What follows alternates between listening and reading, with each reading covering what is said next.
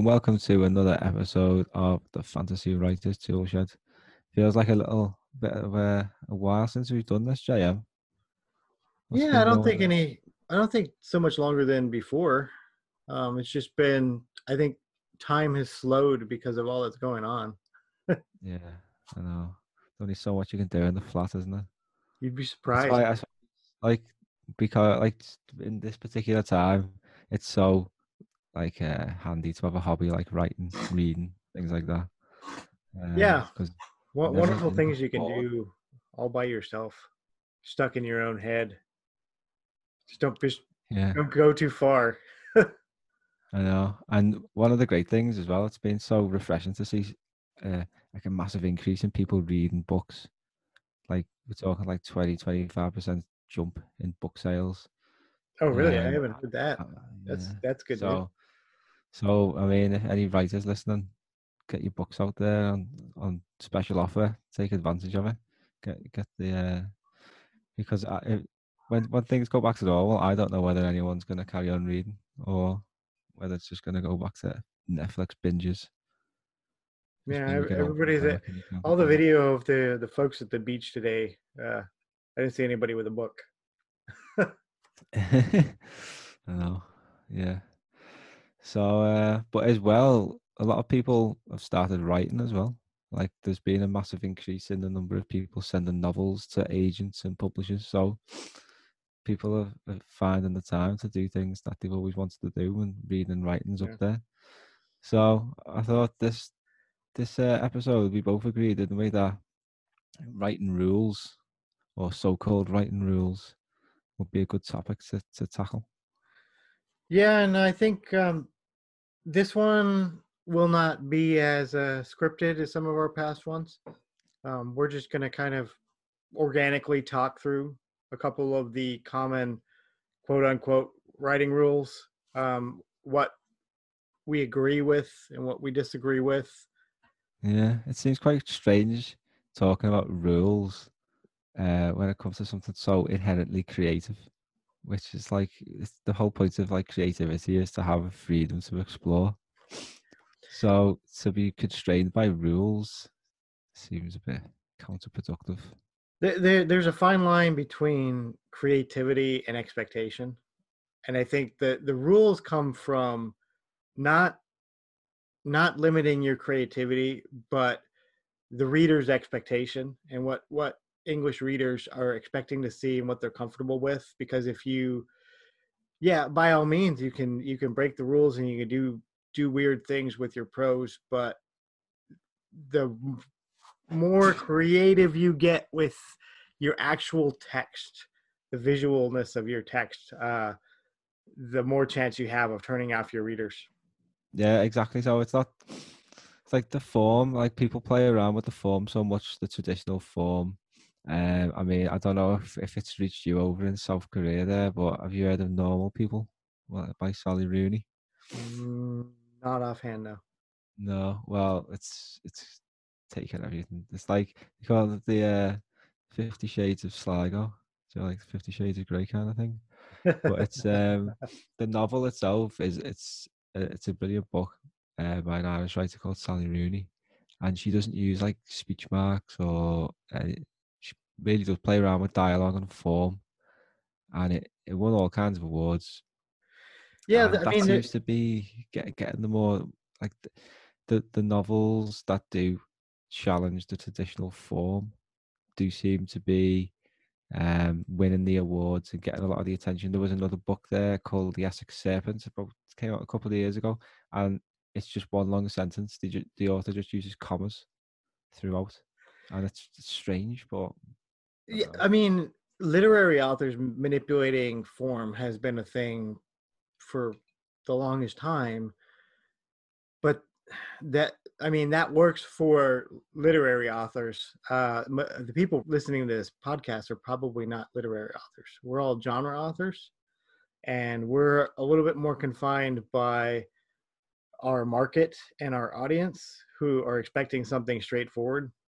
So, if you want to write a literary novel in order to win awards and not necessarily sell books, yeah, you can write a book that's a one entire sentence with commas, but Yeah. that's not going to work for a fantasy novel.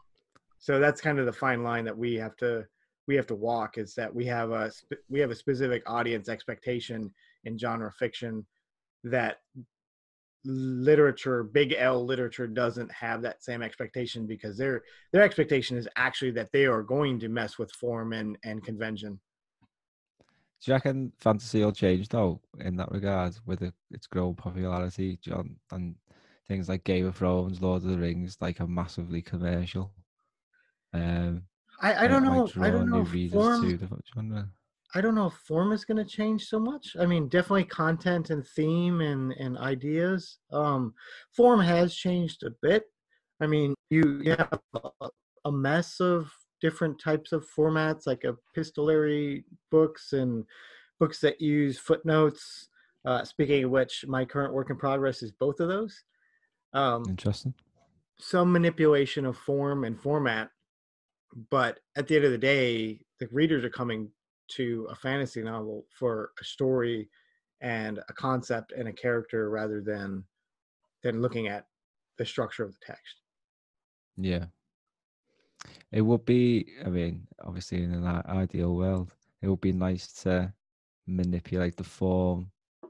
It's in a unique way that enhances the text as well. I mean, what we've done with the epigraphs, I mean, epigraphs aren't a common thing in books, and I quite like. I mean, I think Brandon Sanderson uses them in Mistborn, and I like them in that. And when I was talking to you about it, I thought, yeah, let's do that as well. And what we've done is tell a different story related to the novel, the main story of the novel, in the form of an epigraph, and that enhances it. It gives you a different perspective and a little bit more to build the picture of the overall story. I don't know. I thought we did it in a good way. Yeah, I mean, when I came up with doing the epigraphs for all of the Of Metal and Magic stuff, it was, the idea was a meta story that connects all of the different series and different novels that all of our authors are writing, are going to get kind of meshed together and interact through these little epigraphs that come at the beginning of each episode. But in addition, it's a universe-wide meta story that syncs all of the authors' different works together. But it also, yeah, like you said, it creates a parallel story to the book, the specific book that those epigraphs are coming in. And with my work in progress, The Fierce, I've kind of been messing with that idea a lot more. So the way that my book is currently structured, it kind of has 4 different layers. So each episode begins with a letter written by a sociologist who's studying one of the Plains tribes who have ancient roots. And then the second layer is the kind of the dawn of time period, where he is translating a oral history of a legendary figure, kind of like a Genghis Khan, Hercules type figure. And the third layer is, in between those 2 time frames, he's referencing historical documents that fall in between to kind of fill in the gaps of the narrative.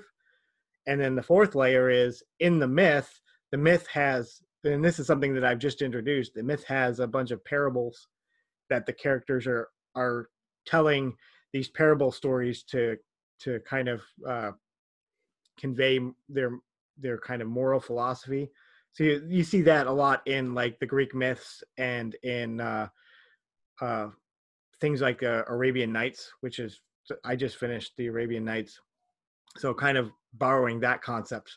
So you have 4 different kind of temporal layers, all overlapped different types of text being interacted with, and it's all being kind of meshed together by the point of view of the modern scholar. So there's footnotes as he's analyzing and annotating these different texts and different layers. It's it's very academic. It's Yeah.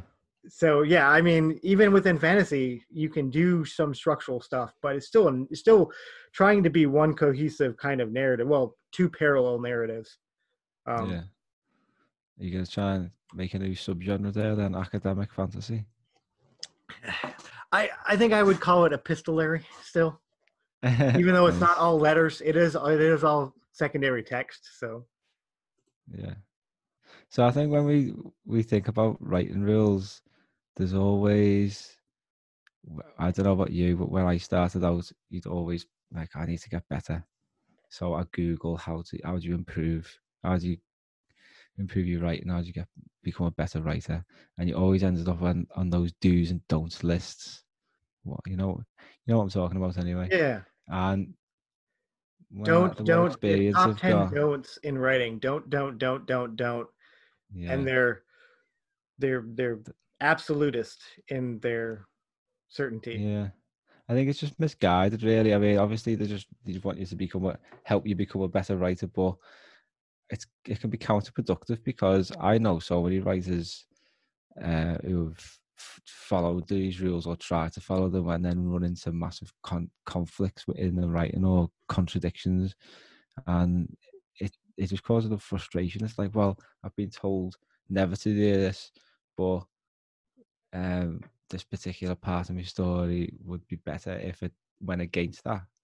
But this is partly is I don't know, it just causes frustration and confusion, and I it's think the unnecessary. rules are useful. I think so your basic list of common writing rules, which are things like show, don't tell, avoid adjectives and adverbs, don't use the passive voice, don't info dump, and all those types of writing rules.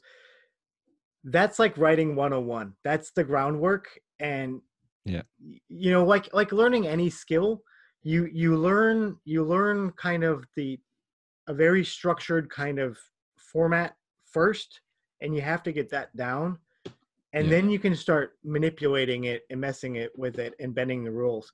So I think this is the fantasy writers tool shed, so I'm assuming that most people who are tuning in here have some experience with writing. So you learn the rules first, and then you get to the step that we're going to kind of work on today, is understanding the nuance of some of these rules. When should what are the right and left limits, as we say in the military? um yeah, uh when do you follow it, and when can you modify it, when can you break it? In writing 101, they're just going to give you the rule because they're just trying to get you to build build your writing with some sort of basic structure. They don't explain to you what the purpose of the rule is. I think that's the problem. Is a lot of people, and I've met a lot of editors who have been hard-nosed about these rules, and have either sent me back comments or sent me back rejections without analyzing the usage and the reason why I was yeah, breaking the rules, especially like adjectives and adverbs and stuff. um yeah, you have to understand that there's a purpose to all these rules, and when you understand the purpose, then you can understand uh, how you can bend them, and when you can violate them without bothering your reader. yeah. It's often the case is it's knowing when to use the right one at the right time. Right. Yeah. Um, so on the back of this, not long ago, did a bit of research.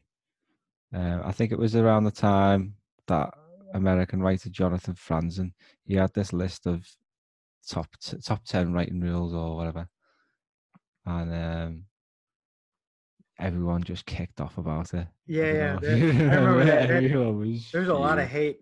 Type. I've got one of the funniest things I think I've ever seen written. You know what I mean? Yeah. This is one of the rules. I think this is number 10. You have to love before you can be relentless. I mean, is that a 10 rules of writing, you know what I mean? It's got absolutely nothing to do with writing. Yeah. So that's why I think everyone kicked off. And but yeah, it was around this time I thought, well, I wonder what everyone hates, what rules the writers actually hate. So I Yeah. ended up getting about nearly 200 responses. So speaking of your list, what came out on top? So passive voice. never used the passive voice. That came out on top. That had 37 votes. So it's clear that that is a pain in the ass for everyone. And it's also, I've got a guide on passive voice and active voice on my web blog, and that's one of the my most popular articles. So it is a big problem for a lot of people. And it's something that we'll discuss in more detail in a little while, won't we? Yeah. Also near the top, excessive use of adjectives, that had 25 votes.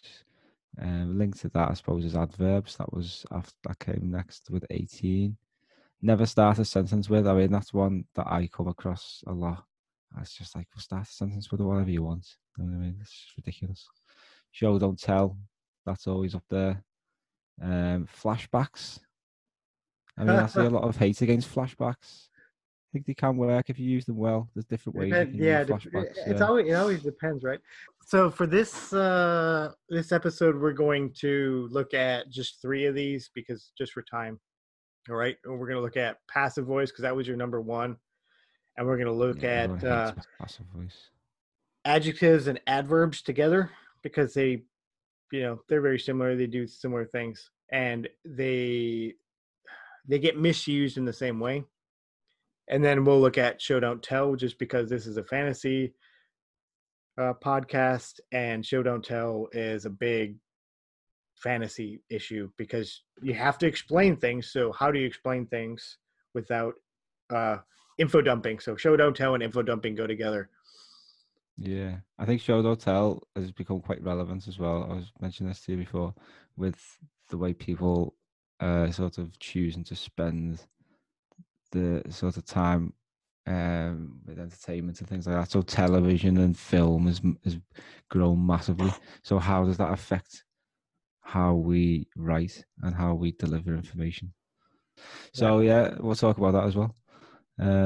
So passive voice then. I think it's one I've always struggled with, and it probably comes down to the fact that the way I talk and the way people from Liverpool talk is a lot of the words we use are passive. So we generally use like a lot of was's and stuff like that, where, things like that. So for me, it's always been quite natural. And when I was writing, I was getting feedback saying, "Oh, it's too much passive voice." So I was like, "What's passive voice? This is normal. This is the way I talk." So it's really hard to get over it. I think it's becoming more common in the way we talk. We use a lot of passive words generally, day-to-day language. So I think that's why a lot of people are struggling with it.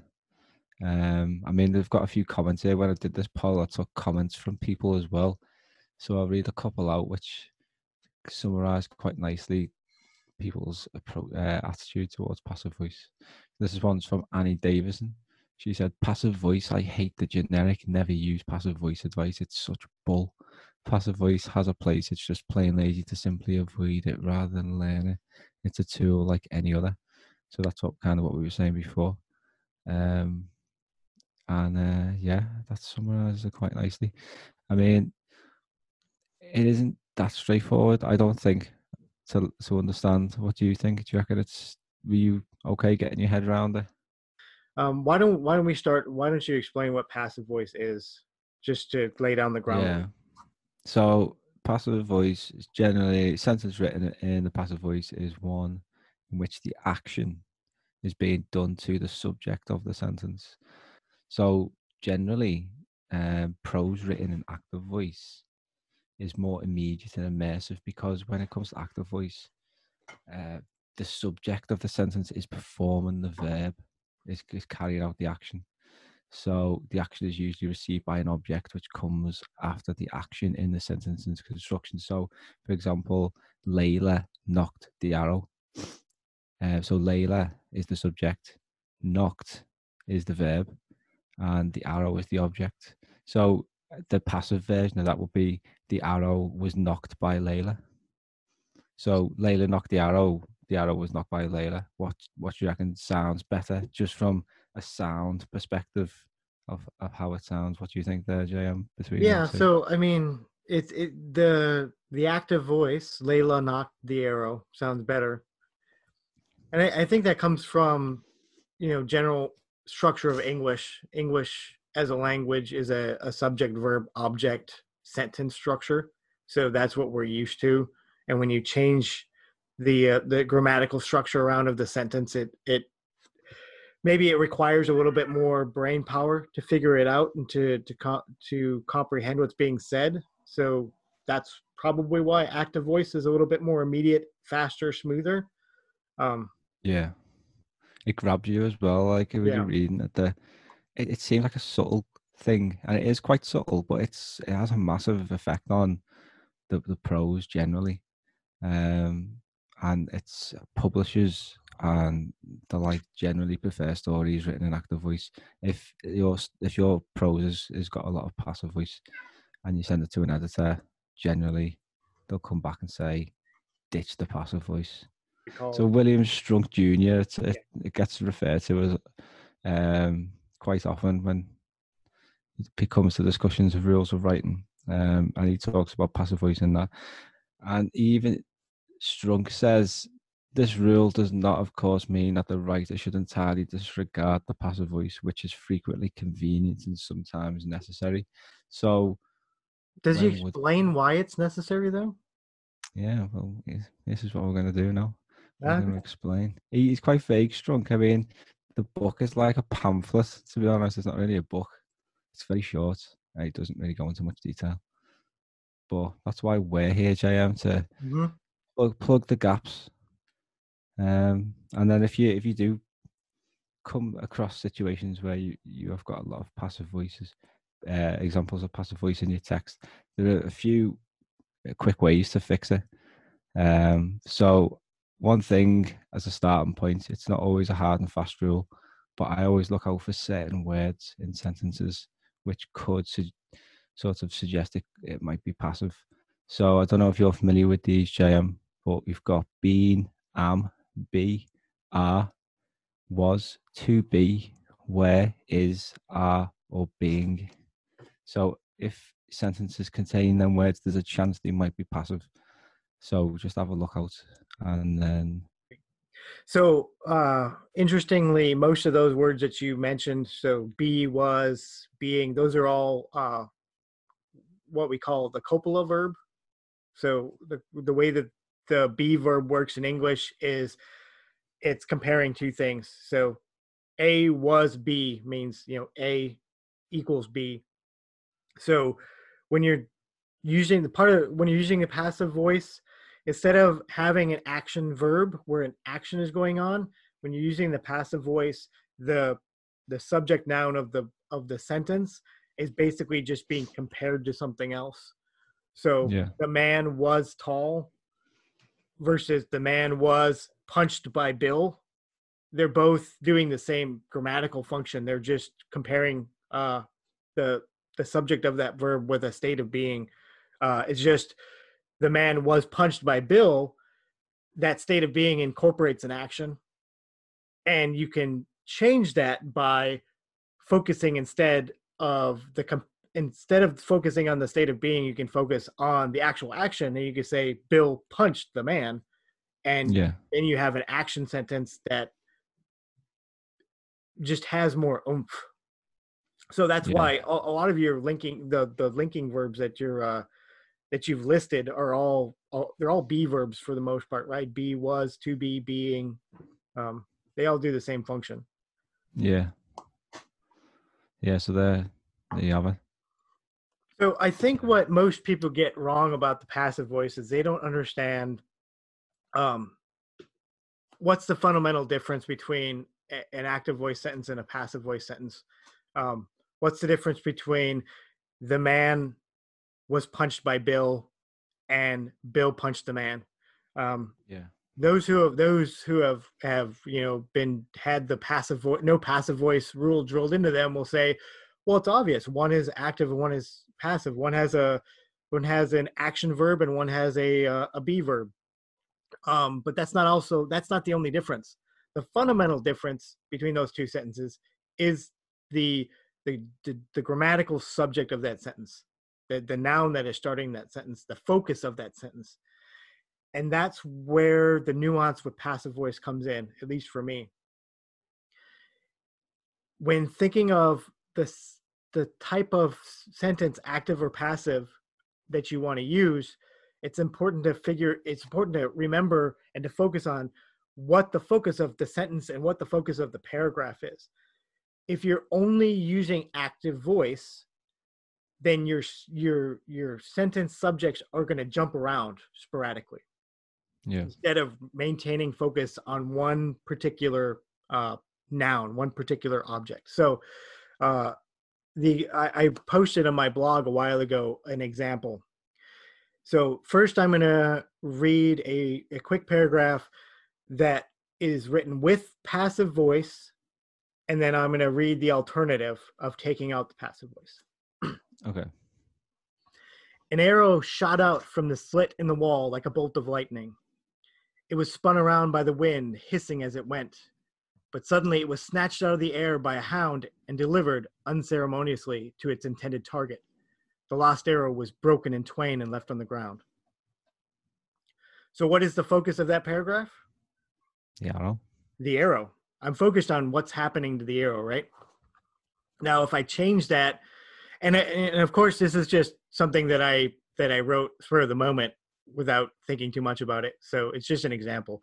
But if I change that example to completely active tense, here's what happens. An arrow shot out from the slit in the wall like a bolt of lightning. The wind spun it around, making it hiss. A hound caught it and delivered it unceremoniously to its target. A man broke the shaft in two and dropped it on the ground. So what's the difference between that sentence or that paragraph and the passive voice paragraph? In this new paragraph, I now have 4 subjects doing different things instead of focusing just on the arrow and what's happening to the arrow. And it's going to be confusing to the reader because all of a sudden in 4 sentences, I have a new subject, a new noun that's coming up and doing things instead of just focusing on that moment and focusing on that one object that I want to focus on. So that's to me, the fundamental difference between passive and active voice. It's what are you focusing on? What is the subject, the focus point of that paragraph supposed to be? And if you're trying to zoom in on one particular object, then you're going to need passive voice because otherwise you're going to have to inject a whole bunch of new acting subjects to keep your active voice. That's to me the fundamental difference between active and passive voice is what are you talking about? Nice. Oh, that's a cracking explanation. There you are, folks. So next we're going to move on to adjectives and adverbs. And this was one that I think I struggled with again when I first started writing. So adjectives and adverbs, always one that crops up. Stephen King, in his book on writing, he harps on a good bit about adverbs, but then when you read one of Stephen King's novels, you find them listed with adverbs. So do as I say, not as I do. Yeah, so take that as you will. But I think what I've found with adjectives and adverbs, it's how and when you use them. So you can't just constantly use adverbs because the problem is they do jar the flow. And when you read that text aloud, you can hear it. It just doesn't sound good. And so it's all about using them in the right way. So I find when you're describing things like castles or landscapes or battle scenes and things like that, you can't not use adjectives. But it's not about having like sort of free reign to use whatever adjective you want and however many you want. You've got to use the right one that captures the image you're trying to portray. And same for adverbs. I mean, sometimes an adverb just works better than any other words. And I find as well when you're using adjectives and adverbs, sometimes you save on words as well. So if you're short stories, for example, if you've got a tight word count, you can use an adverb, cut 2 or 3 words out. So again, it's just all down to the situation. What's your experience, JM? So, yeah, my fundamental writing rule, and I think this kind of encompasses I think you can loop in most of these writing rules into one thing: efficiency. Efficiency is key, and especially for someone with a flash fiction background, you want to do the maximum amount of storytelling in the fewest amount of words. So with adjectives, and especially adverbs, a lot of times it comes to word choice.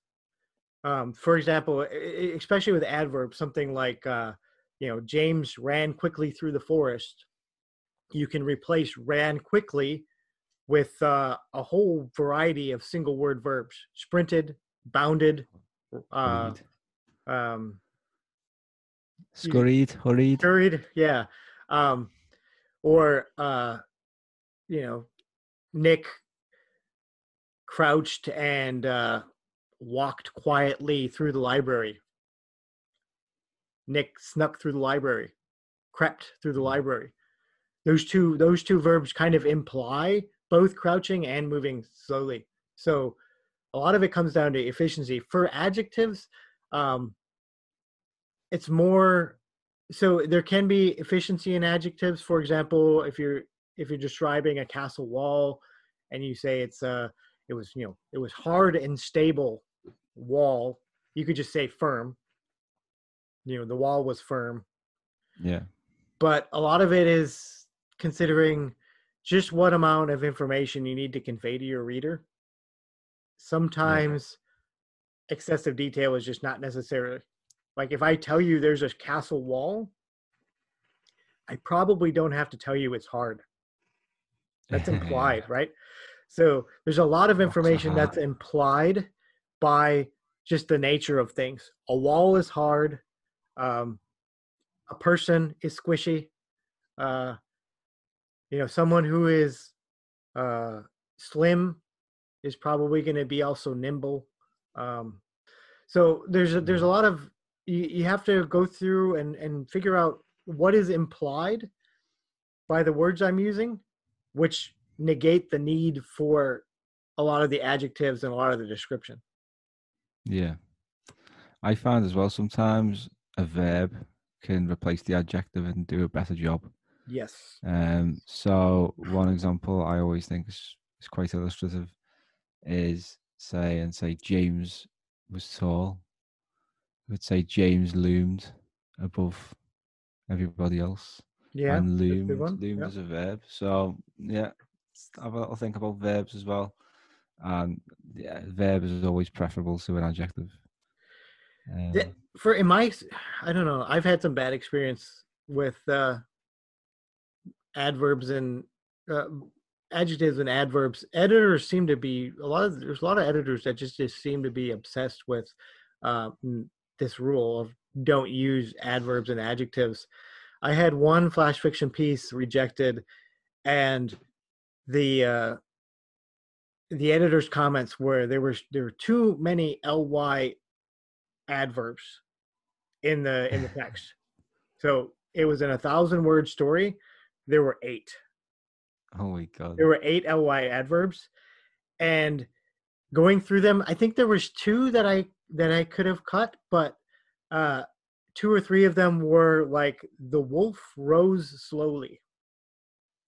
What single word verb can you use to swap out rose slowly? What verb is there that means rose slowly? It's flash fiction.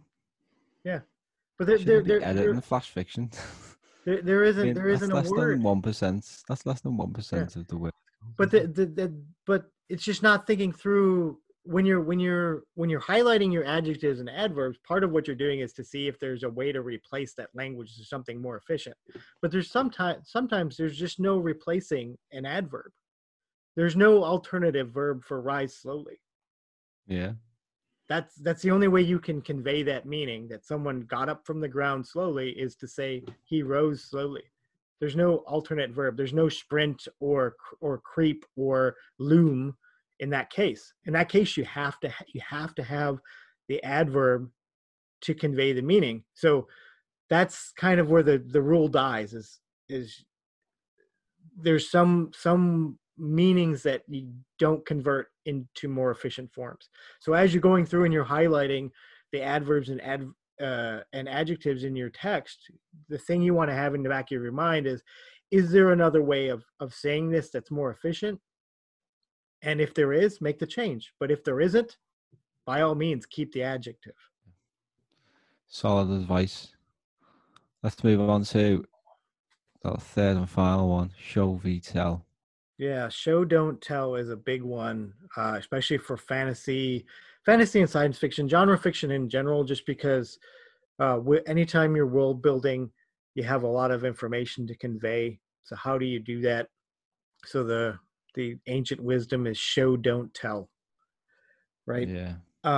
Telling being info dumping, where the narrator is relaying the information.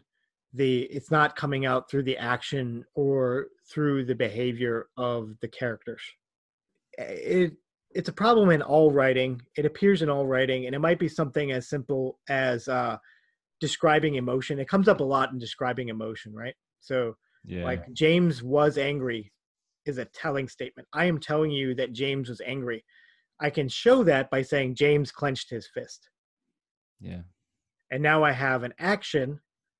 So not only do I have an action, I have a action that's showing me something about this character, right? So when James gets angry, he clenches his fist. It's something that he does. It's characteristic to him.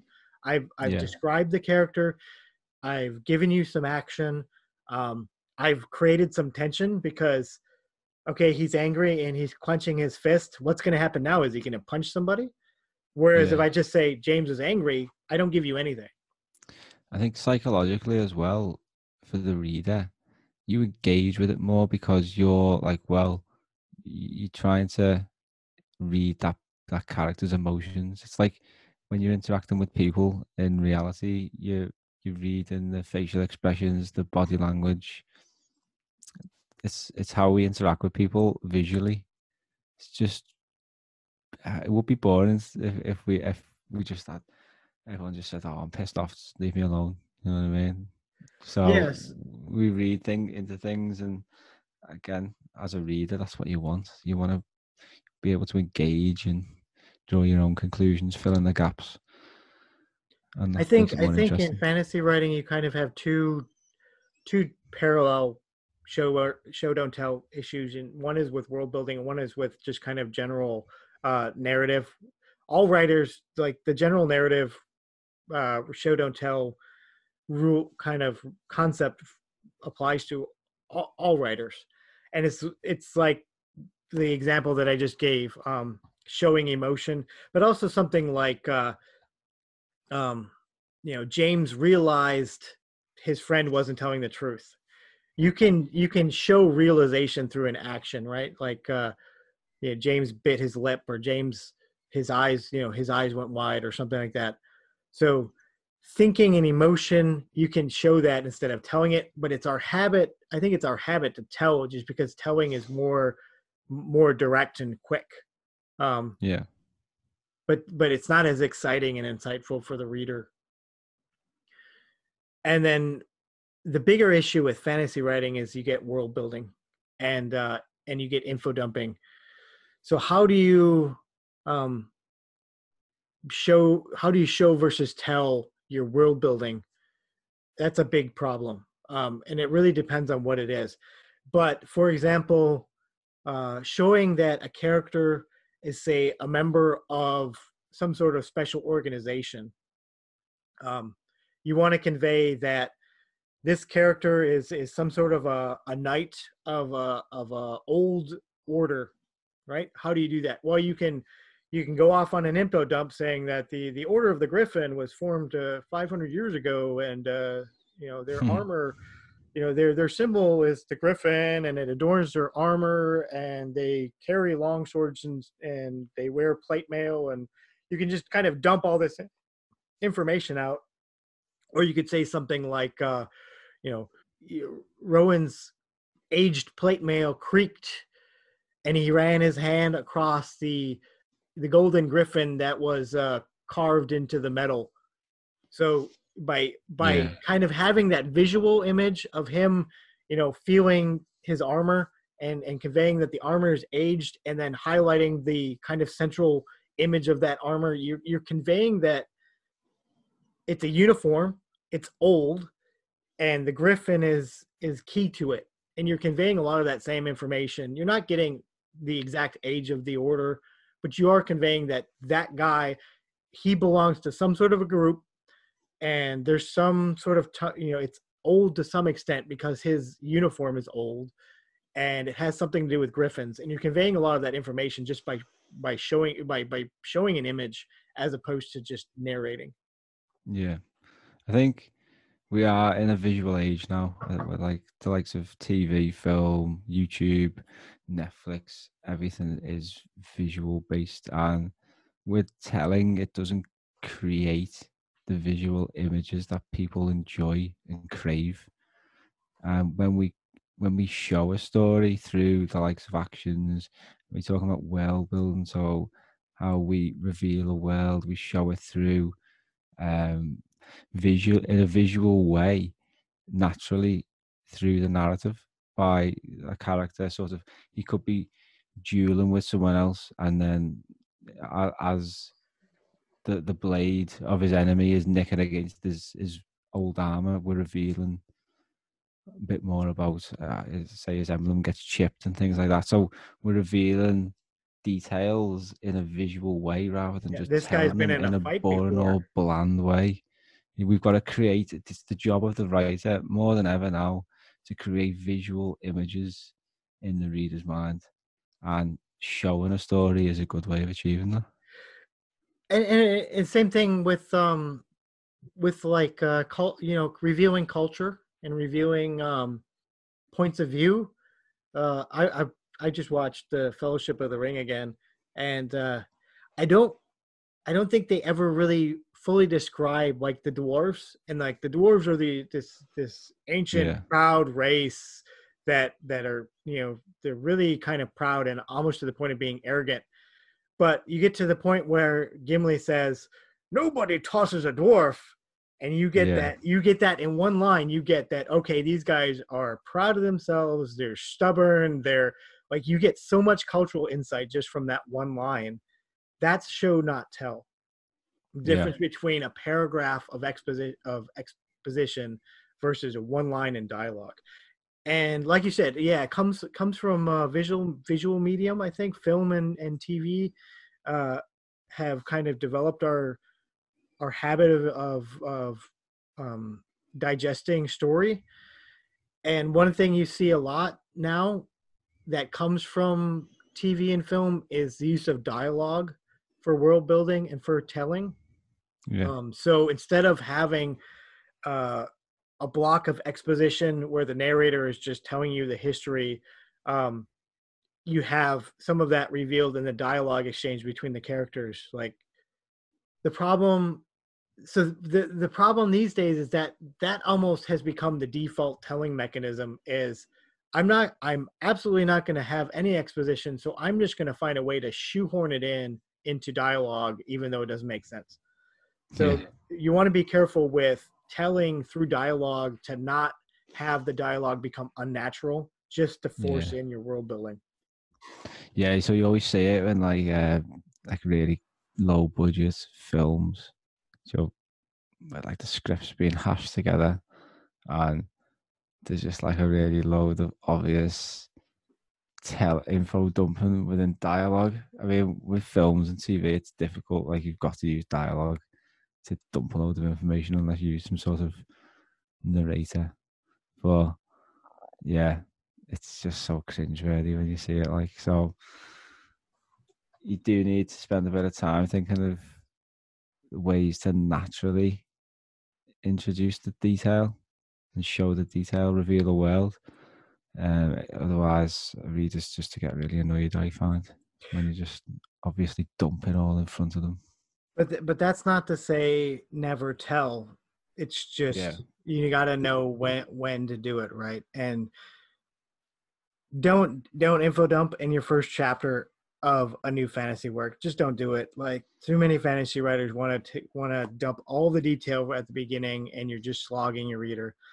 You can do some exposition and some telling, but do it later on. Do it when there's a pause in a natural pause in the action. Um, there's places for it, and there's ways to do it, but always, as with any of these rules, always it's important to question your use of adjectives, question your use of passive voice, question your use of telling. Is this the right way to do it? And if you come up with the answer, yes, this is going to be the best way for me to do it, then by all means go ahead and do it. Yeah, definitely. As long as you're engaging with it critically, like I say, asking them questions, making sure that you're justifying your usage of these things, then you can't go wrong, really. So hopefully our little rambling conversation there has been of some use to you. I think the main thing to take away from what we've been saying is don't pay attention to people who say never do this, never do that. Understand the rule and then see how it works for you. What do you think, JM? How would you summarize? Yeah, I think you're right. And I would go further and I would say understand the guideline, because that's what these rules are not rules. They're not firm rules that you can't break. They're guidelines. Yeah. In a basic common situation, you should not use passive voice. That doesn't mean don't use passive voice. It just means the guideline is, generally speaking, avoid passive voice. Generally speaking, avoid too many adjectives and adverbs. Generally speaking, avoid telling versus showing. But they're guidelines, and there's times when you're going to break it because the alternative is what works better for your prose at the moment. Definitely. Oh, and speaking of prose, I do have a little bit of publishing news. Nice. My fantasy novella, Dangerous Games, which was originally published in episodic format by Altered Reality magazine, is finally going to be up on Amazon here soon. Hopefully by the time this podcast is posted, you'll be able to purchase an ebook copy of my novella, Dangerous Games, which is it's almost a direct prequel to my short story novel, In the Valley of Magic. So more to follow on that, but hopefully I'll be able to leave a link with this podcast on YouTube. Nice. Congratulations, man, as well. There you go.